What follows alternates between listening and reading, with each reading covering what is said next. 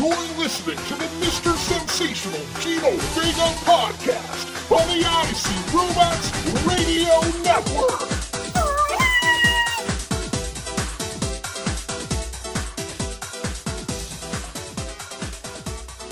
What's up, folks?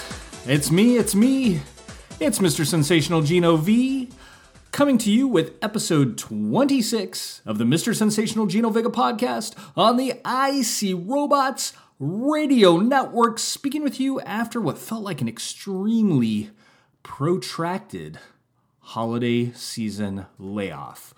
But we're back. I don't want to say we're better than ever, because I don't know that we were ever that good to begin with, but the conversation, or the monologue as it were, resumes with another episode of the MSGV pod. Folks, I'm glad to be back. Today is actually the first official day of my new year. That's right, happy 2021, folks. The arduous 12 months of LOL 2021, am I right? Or no, LOL 2020, am I right? It's finally in the rear view. I found that whole phenomenon kind of strange.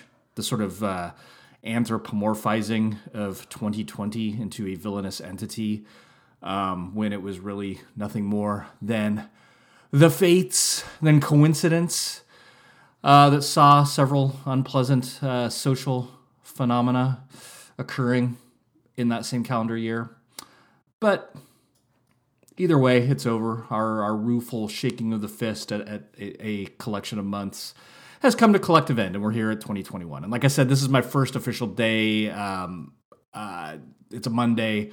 I'm officially off holiday schedule, back to the day-to-day grind, back trying to get my day-to-day beat beneath me.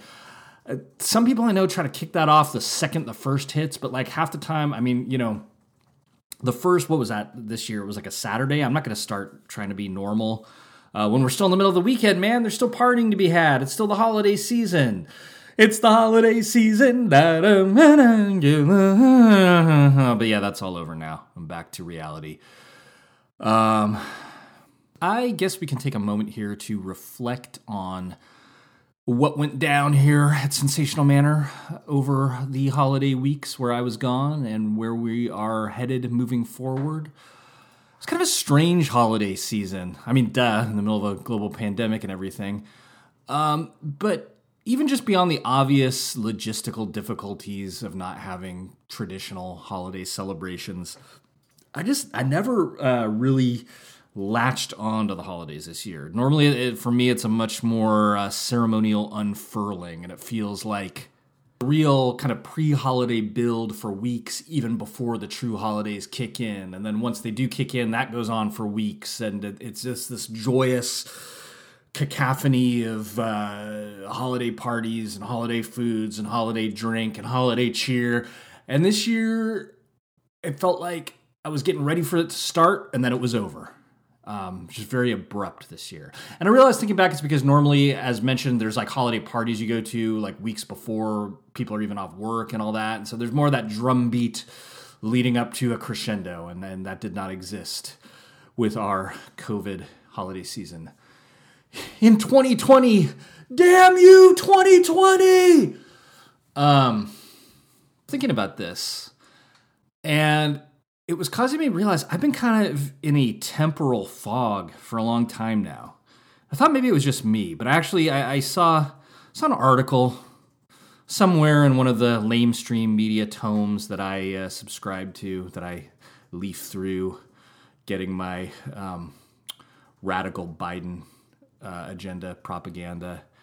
A publication where they actually do extreme things like write in complete sentences and punctuate sentences and interview people and factually report on what those people told them. You know, fringe stuff like that. I don't know. One of these fringe publications, I was reading an article about how 2020 actually has been just kind of a temporal mind F for many people. The passage of time has become distorted, and Has to do with the fact that obviously most of us are on schedules that just barely resemble anything we knew prior to last March. And that's been true for me. Not that I had that wild and crazy of an out in the world schedule even before that, but just so much has changed and so much has left our day-to-day life, and day-to-day life has become more of just kind of a static beat versus a improv crazy solo. So it's a lot of the same day in and day out. And I guess this article was saying that scientifically speaking, there's actually something to be said for how this changes your perception of time. And I've certainly felt that to be the case. I mean, I feel like between last March and today, it's been both 10 minutes and 200 years. And that it doesn't really matter which one I pick. It's all the same. It's all a flat circle.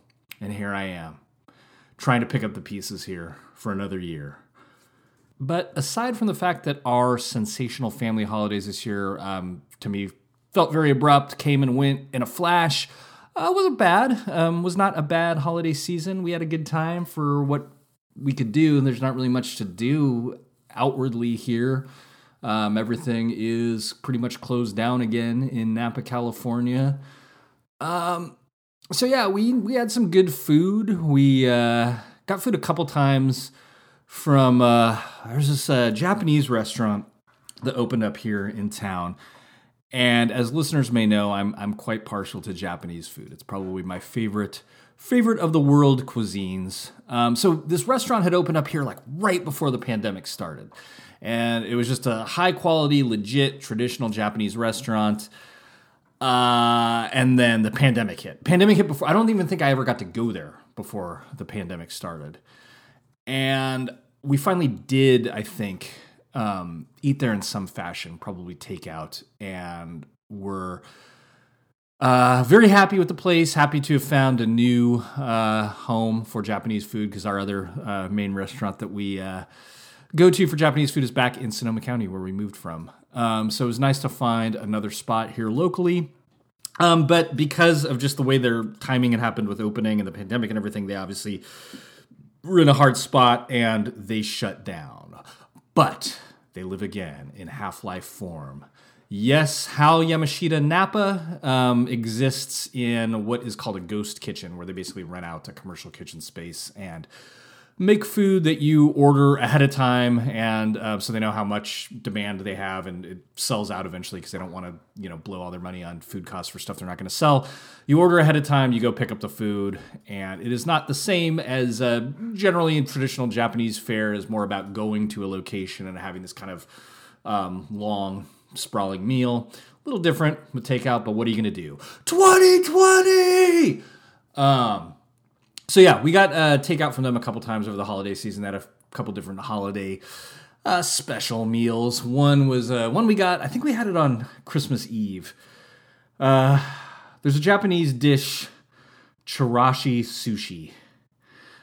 I think, God, I should know this. I don't have it in front of me. I think chirashi sushi might mean scattered.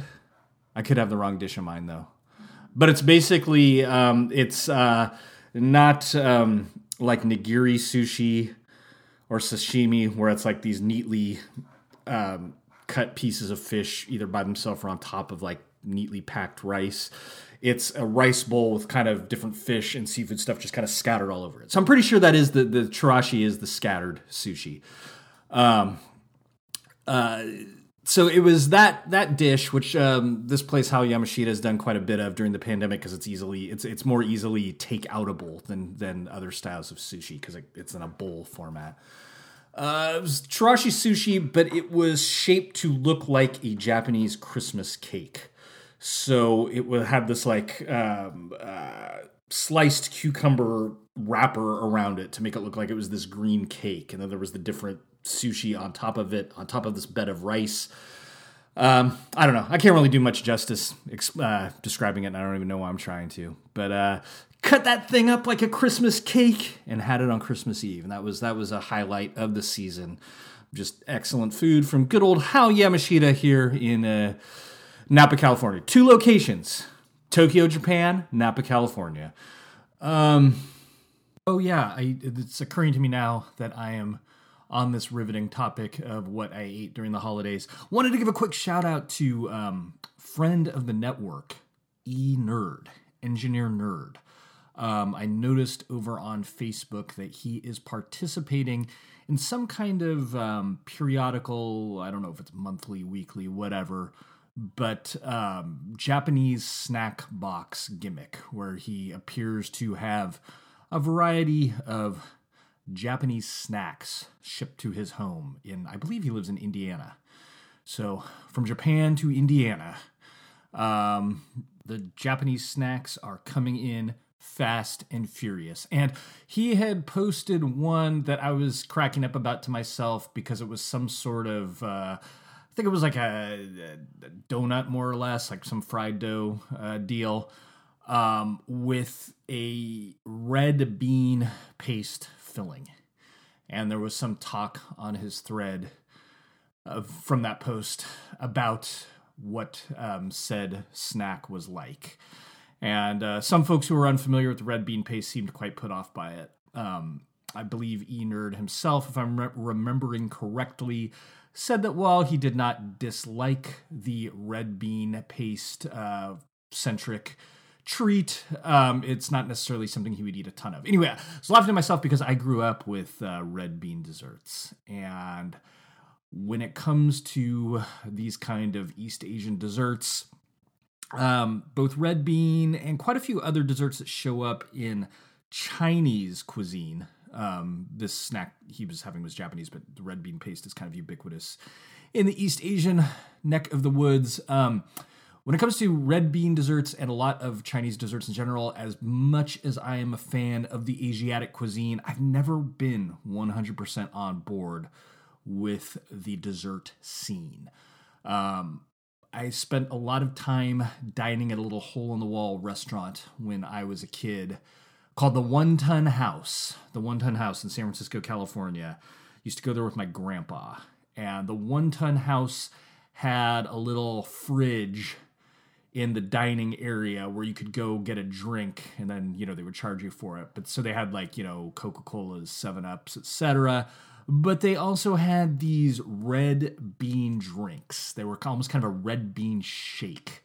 And I would get those sometimes. And I can empathize with E-Nerd because it's not that I disliked them, but wasn't necessarily clamoring for seconds, much less thirds. So the mysterious red bean paste, even someone who grew up with it is not quite sure what to think. I often wonder what people who actually grew up in East Asian countries think about stuff like the red bean. Like, is it something that is the domain of like the old folks and the young folks like, it's that red bean paste stuff? Or is everyone there just all in on the red bean paste? Few similar bean-related Asian dishes I wonder about. There's a Japanese dish, natto. Natto is fermented soybean. I've had it before, and it's all right. It's not great. I probably wouldn't go out of my way to eat it. But again, I wonder if it's one of those things like, eat your Brussels sprouts, kid. You'll grow up big and strong. Although, Brussels sprouts, much maligned. Much maligned. If you don't like Brussels sprouts, it's simply because you do not know how to prepare them or you've never had them prepared correctly. In any case, as fascinating as I'm sure this food talk is, I guess we can move on. Oh, I'll give one final food, holiday, post-holiday related shout out. For those of you who listen to the Stuck at Home show, you have been privy of late to Icy Robot's caloric intake. I don't want to say struggles because he seems to be doing just fine with it, but the fact that he's been tracking caloric intake. And because it's the start of the new year and I felt like being a cliche American person, I too have vowed to rehabilitate my caloric intake here in 2021. Much respect to ISR for taking it on in the midst of the holidays. I can't do that. I don't even think about limitation during the holiday and let myself get into the self-whipping zone come the 1st or the 4th, as it were. But in any case, I'm trying to get back on the straight and narrow with what I've been eating. And I noticed that he had mentioned eating lentils lately. I just had a dope lentil curry for dinner the other night. I'm having some leftovers for lunch today, what Gino Vega had for lunch, or will be having for lunch. So just wanted to give a shout out to the lentil, another much maligned piece of food material. There's all these foodstuffs that I feel like, the lentil, the Brussels sprout, what else do we have here? Maybe tofu. Various things get lumped into this dreadful umbrella of kind of sad 1970s American health food, and they're just not that. They were co-opted in the 1970s as boring, dreadful health food, but they do not have to be that. So, as much as I'm one for the fried lard and the tongue taco and the Hostess powdered donuts, any kind of more like, would you call that sexy? The more fun sounding, bad for the arterial sclerosis foodstuffs. As much as I love all that, I'm a person of balance. And so I have room in my heart for the more supposedly healthful things, but these supposedly healthful things do not necessarily have to be dreadful across the board. Wanted to put that out there. Wanted to shout out to ISR for the lentils, because lentils, good stuff. One other, I guess we're a food podcast now. This is a food podcast. Menudo. I saw a friend of mine, Facebook friend of mine, Mexican-American friend of mine, who was dogging on Menudo the other day. He posted a meme, and it was like, how you eat Menudo the right way, and it showed a guy just like throwing it in the garbage. I was just blown away. I love Menudo.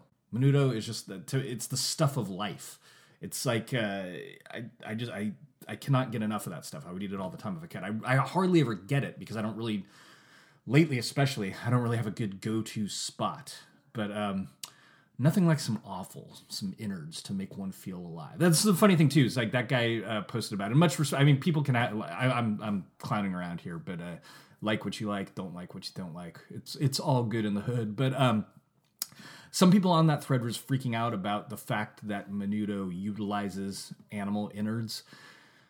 And I just feel like if you eat animal at all, how could you be any more grossed out by one part of the thing that comes out of a dead carcass than another? I don't know. Just me. Food for thought.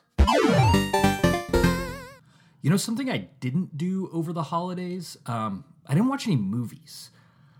I spent a good amount of time agonizing over whether or not to watch the Wonder Woman 84 flick when it came out on Christmas Day, but ultimately never got around to pulling the trigger. I made the mistake. I kind of second-guessed myself. I really enjoyed the first Wonder Woman film, the first of the modern-day Gal Gadot, or however you say her name, Wonder Woman films. Really enjoyed that first one. Don't remember a second of it, but I do remember enjoying it while I watched it. But then I worked myself into a shoot and started reading reviews of the new one to decide whether to watch it or not. And it was difficult to get a good read at first because initially I was seeing a ton of negative reviews, but they were almost all just the insane rantings of incel mutants who were just up in arms that Wonder Woman flick would feature a woman. I mean, that was a bridge too far for these fellows. So, that's just kind of noise.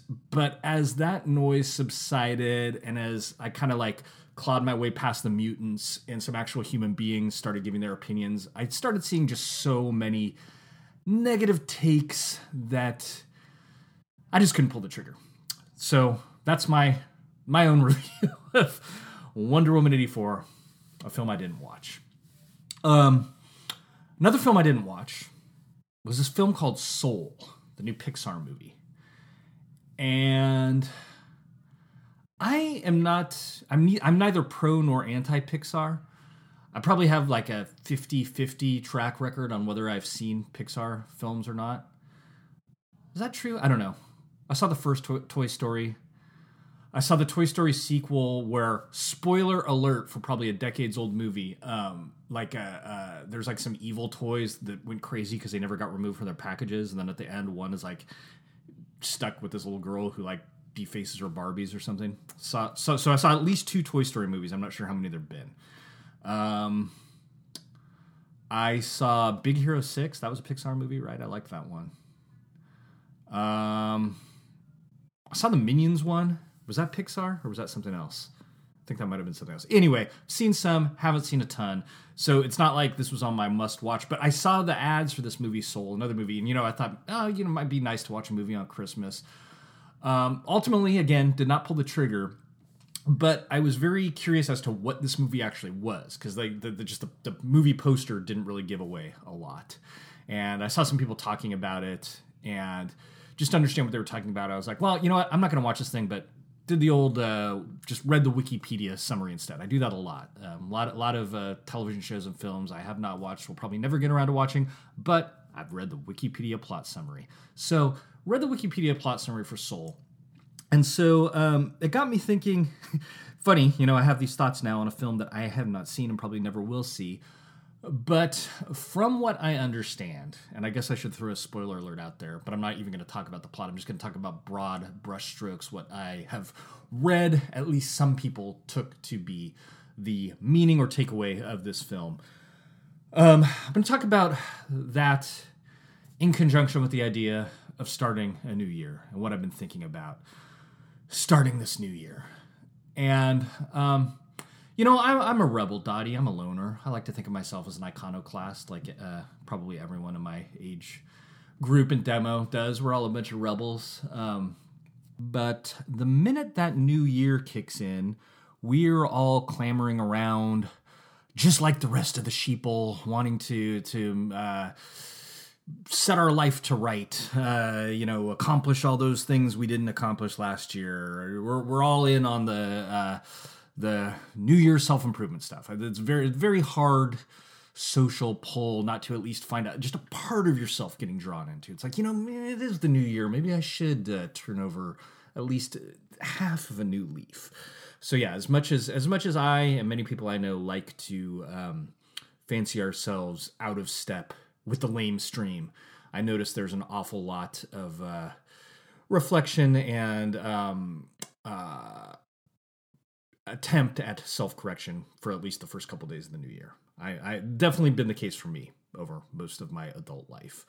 And this year's no different. I've spent some time taking stock and thinking about what I would like to change and autopsies and reflections from the year that was. And so anyway, the way that this falls in line with what I read about the movie that I did not see, Soul, is that from what I understand, one of the takeaways you can walk away with having viewed, or in my case, not viewed, the movie Soul, is this idea that a person's personhood, a person's soul, as it were, is not, as we often believe to be, the sum of a person's talents or drive or accomplishments, but rather simply a fact of a person's existence. And while in some ways that might seem like a very basic statement, I think when you take a step back and think about how those of us I can only speak for life in a first world developed nation, but in, that type of lifestyle. If you think about how those of us in this culture look at life, to say that your soul is just your being in the world, and I would up that by one and say you're being in the world as it relates to other people, because I think just you yourself is not a person. You have to be that person in your relationships with others. But in any case, I think that that's actually a pretty profound statement, because we spend so much of our time being bombarded with messages that we are only what we accomplish. We are only the sum of our material success, our accolades, our degrees, our the material items that we accumulate, etc., etc. But ultimately, that kind of stuff can't possibly be the measure of a person, because that stuff is so, I mean, being a person's ephemeral enough as it is. You're here and then you're gone.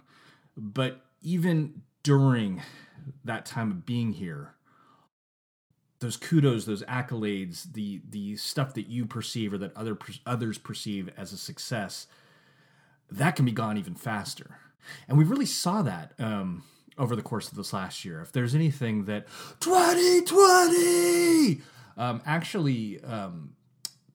think was a positive for, was a real stark look at how flimsy so much of the stuff that we build our identities on, our sense of purpose on, really are. I know when I've done my own look back at the year that was, I've had a little bit of, I guess you'd call it survivor's guilt. Because to be totally honest, my 2020 wasn't really bad at all. I was in the extremely fortunate position where our household's income was not dependent on an industry that ceased to exist and or did not receive adequate federal financial assistance during a national and international emergency. So that part was secure. But then I was also fortunate enough that, I have a family and I have people that when the rest of the world shut down, I was able to turn to, and I was able to be reminded that most of this stuff just doesn't matter. So I realize not everyone is in that position. And so, I feel bad for feeling good about what I learned from what I do actually have in a position where the rest of the world falls apart.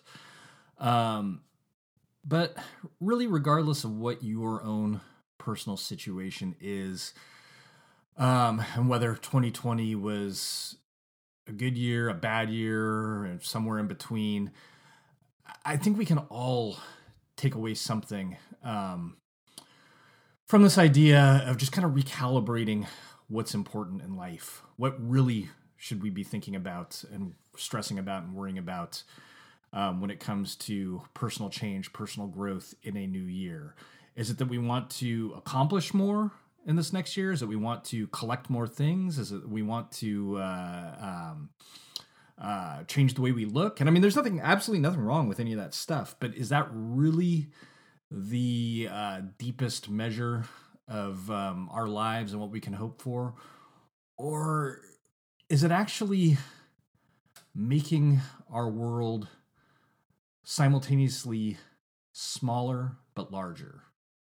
Just focusing more on appreciating what we do have in our lives, who we are, who we know, the people that actually are here right in front of us right now. Kind of taking greater advantage of that, reaching out to the friends that we do have, solidifying relationships that do exist, repairing ones that have broken. I think there's a lot to be found there in 2021, and that's kind of what I'm going to be looking for personally. I think about my own life, and I realize, for instance, my oldest daughter, Miss Sensational One, is going to be turning 16, and that means really a small window of time that she will still be in our immediate household, most likely. And that's something that for the last, 15 years, I've just taken as a given, that there's this child that is just always going to be in our home. So half the time, it's not that I don't pay attention to her, but it just, I think of it as just, humdrum every day. Now, what should I be accomplishing now? When really maybe what I should be doing is appreciating this last bit of time we have together in this way before it goes away forever. So folks, I think I'm going to call it here. This was a bit of a rambling episode, but I'm just trying to get back recalibrated after being off for a few weeks and just sharing some thoughts and reflections moving forward into this new year, where maybe trying to achieve more stuff isn't the be-all, end-all. Trying to appreciate what we have, and more importantly, who we have, is really our prime concern, or at least mine. Talk to you next week on the Mr. Sensational Gino Vega podcast on the IC Robots Radio Network. This is Mr. Sensational Gino Vega signing off.